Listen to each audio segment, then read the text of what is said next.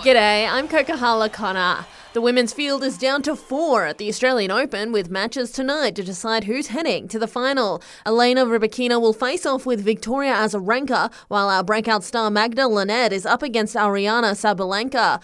Meanwhile, Novak Djokovic has cruised through to the semi-finals with a dominant straight sets win over world number 6 Andrei Rublev. The 21-time Grand Slam champ is chasing his 10th title in Melbourne, saying he couldn't be happier with his current form. I have to sum it up, all the important shots and important moments. I found my best tennis, so that's what makes me, I guess, the most pleased tonight. He'll play Tommy Paul tomorrow afternoon.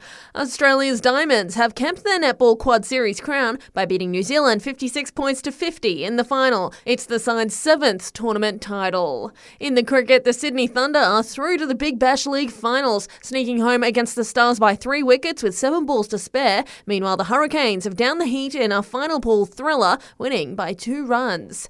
In the NRL, Dragons young gun Cody Ramsey will miss this year's entire NRL season due to illness. The 22-year-old has been diagnosed with ulcerative colitis, an inflammatory bowel condition. He hasn't given up hope of returning to the top grade at some stage. While Ryan Papenhuisen has returned from his rehab stint overseas, the 24-year-old was treated in Philadelphia by injury rehab specialist Bill Knowles, the same guy who worked with Latrell Mitchell and Tom Trebojevic. The Storm fullback says Bill worked his magic. I feel a lot more confident, a lot more positive about the way forward, and upper body, get a bit more time to do that as well.